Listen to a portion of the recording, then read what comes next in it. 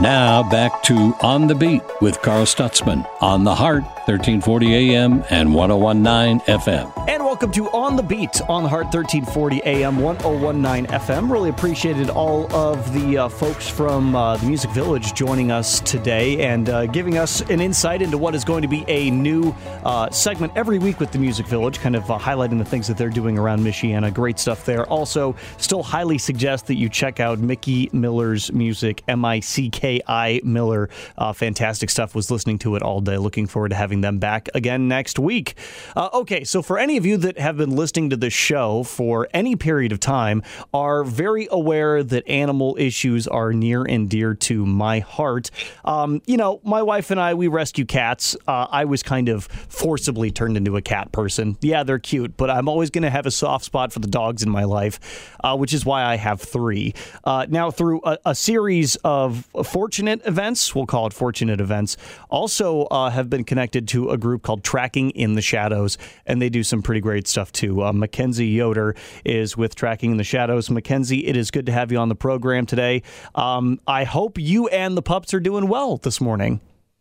Oh, yes, we are doing fantastic. It's a beautiful day. We can't wait to go outside and play. And everyone's good and happy, which is kind of the bottom line of it. So Tracking in the Shadows, I think, is it's a very interesting group for me, especially someone who comes from the cat world on this side. For anyone who wants to know what Tracking in the Shadows is, as briefly as you can, or I suppose as long as you need to, tell us about the group, the organization, and what you do and how it gets started. Okay, well, it's basically a trapping group, but we specialize after the trapping. So the rehab process of these dogs, and part of that is grooming, vetting, training, and we get them into foster homes to remind them how to be dogs again. And our mission is to just trap, and rehabilitate and get them into their forever homes. That seems like such a difficult process with dogs. I mean, you're talking about animals that have been on the streets for potentially a long period of time. They're not very trusting of people. You don't know what the situation was that led to them being on the streets. That's not an easy task by any means. Yeah, no, it's they keep you on your toes. That's for sure. Trapping is very, it's exhilarating, honestly. I got addicted just doing a couple of TNR kitties just in my backyard, but, Kira, our director, she is the trapping whisperer, and, I can see why she got hooked on it so quickly. But yeah, they keep you on your toes because every dog is different. They have been on the run for different amount of times. Their stories are different, so we don't know what they came from. And so some methods that we have may work for one dog and some don't. And some take months to trap. Some takes, almost a year to trap was our longest one. So, well, it's different than, trapping cats, because they live more in colonies. A lot of these dogs are solitude. They live in solitude, right? They're out on the streets by themselves, fending for themselves this whole time. Yes. So yeah, 9 times out of 10, they are just a stray that was either dumped or they got away from their home and they can't return. But every once in a while we do scan them for a microchip and they are registered and we contact the owner, and that's a happy reunion. We're so happy for those. But yeah, the ones that are just the strays, when a dog's on the run for a period of time, they go into feral mode. They pretty much just go into survival mode. So yeah, they don't trust us. They're scared of any noise, any movement. And so we want to show them that, I know it's a scary process for them, but they're going to be okay. Mm-hmm. We've all seen some of the rescue shows that have been out there and some of the animal rehab shows. TLC used to have a couple of those back in the day. Is it somewhat similar to what, people may have been exposed to in television or other forms of media? Yeah. I've seen a couple trappings on like TV and shows and stuff. Yes. And so they use like a cane leash that goes around and it kind of tightens up around the neck, or we use like a live trap, or we even have a drop net that we used to get our latest one of our hardest ones to get. And so yeah, the dog in that moment is very scared, and I'm sorry, my son is talking to me right now. You are just fine. Stay at home mom. You've got two little ones to take care of there. But I get where you're going with that. So, I mean, one of the other things I think about when it comes to tracking in the shadows is that the dogs that you guys are tracking are ones that have managed to avoid capture. I suppose that's the whole point of trapping. But when you think stray dogs, everyone's like, oh, it's a dog that wandered up to me in the street and I took it to the shelter. But that's not the case for you. I mean, you're actively trying to catch dogs that don't want to be caught. Yes. So, yeah, Kira started this rescue because she saw the gap that there was for the dogs that animal control couldn't capture. So yeah, it's not as simple as walking up and say, here, come with me. I'm going to take you somewhere safe. You know, they try to elude all sorts of capture. So when she realized that, okay, well, we need to help these dogs, you know, we don't want to put them through any more stress than what we have to.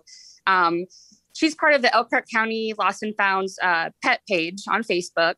And there was a trap that was donated to the group. And so Kira decided to, you know, start it herself, see what she could do.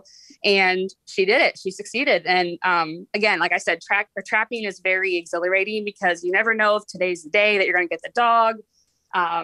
You know, they keep you on your toes. And so she started just to have a knack for it. Mm-hmm. And then, yeah, she wanted to follow through with the dogs that she started trapping herself. She wanted to follow through with like their the after process, you know, like the care, the veterinary care, grooming, and then hopefully find a good home for them. So that's where she, in her free time, she just started doing that herself. Well, I think that, you know, you yourself have a couple of really fantastic stories of being able to help dogs and get out onto, or get them off the streets and get them into good homes. At least twice, though, that has included your own home. I think the story about your dog, Dara, is especially touching. Tell us about, give us Dara's story, kind of as an example of what you guys have done in the past. Yeah, yeah, she is a living, breathing proof of why I am just so dedicated into this mission. I am going to be behind Kira's side 24/7 because of, I have living proof in my house of her. So yeah, Dara was running on a very busy road off of 19, actually. So there were some apartment complexes that she was running around on. She was pretty friendly from what I heard, because some of the neighborhood kids, you know, they would pet her and feed her and stuff. And it took us 2 months to finally trap her. So she was on camera. She was getting into the traps and having a good meal, but she wasn't setting the trap. So that was very frustrating. But yes, once we finally trapped her, she was very scared. She was scared of her own shadow. And when you get a dog like that, you can just tell, you know, their tails are tucked, their ears are down, they cower with every movement that you make. If you use a different tone of voice, you know, they react to that. And one thing about Dara was she had severe separation anxiety. So once she realized that she was safe and she was going to get fed and that, you know, have a bed and toys, you know, and especially with that person, she doesn't want that person to leave ever. So she started breaking out of crates. She was hurting herself. She was, at one point she did rip up some stair carpet from Kira's basement. Just, you know, they just go into this panic mode that I just got dumped again. They're never coming back. I don't know what to do. I have to survive. And so, she was just panicking and it broke our hearts. So, Kira was pretty strapped with her. So I stepped in, I said, okay, let me help. Let me see what I can do. So I took her in my home and I saw how wonderful she was. She had a very calm demeanor.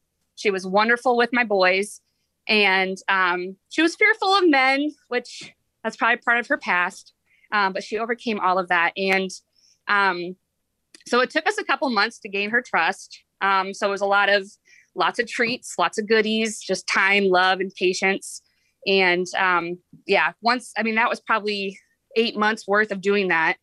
And I realized, you know what, this dog doesn't need to go anywhere else because she is home because she's perfect. Mm-hmm. And I've had my chance to spend some time and play with Dara too, and I would 100% agree. She is right at home, and you are most definitely her person.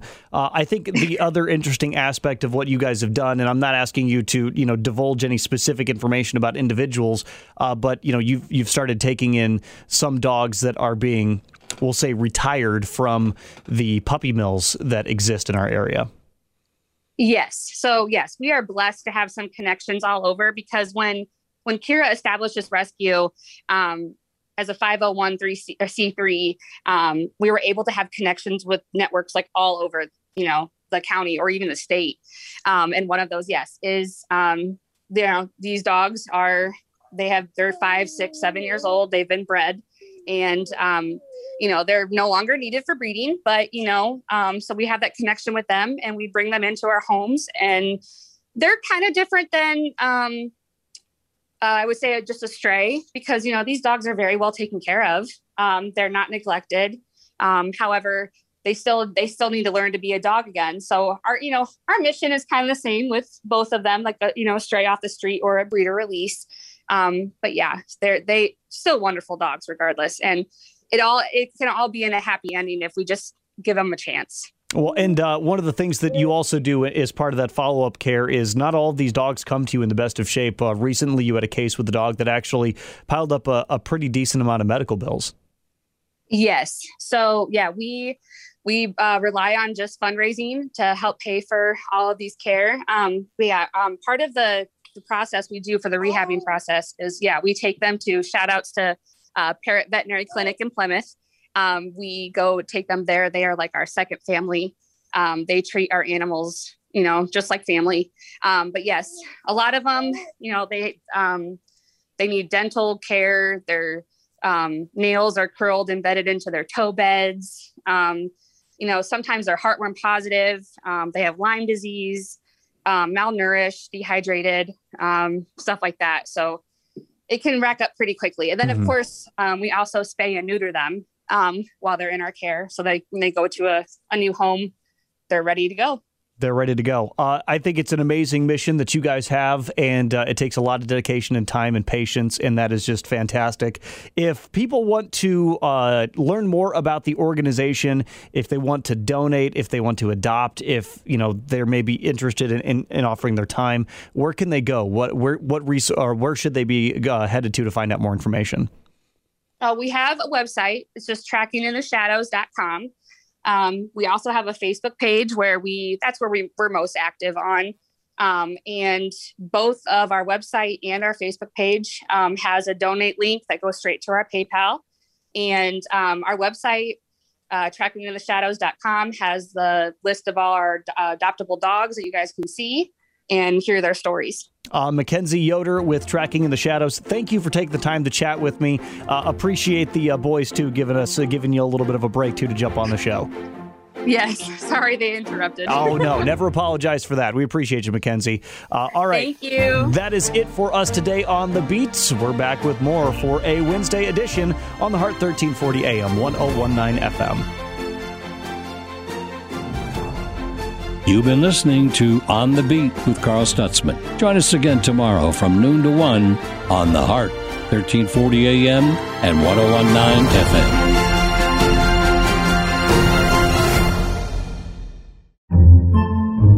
Podcasts by Federated Media.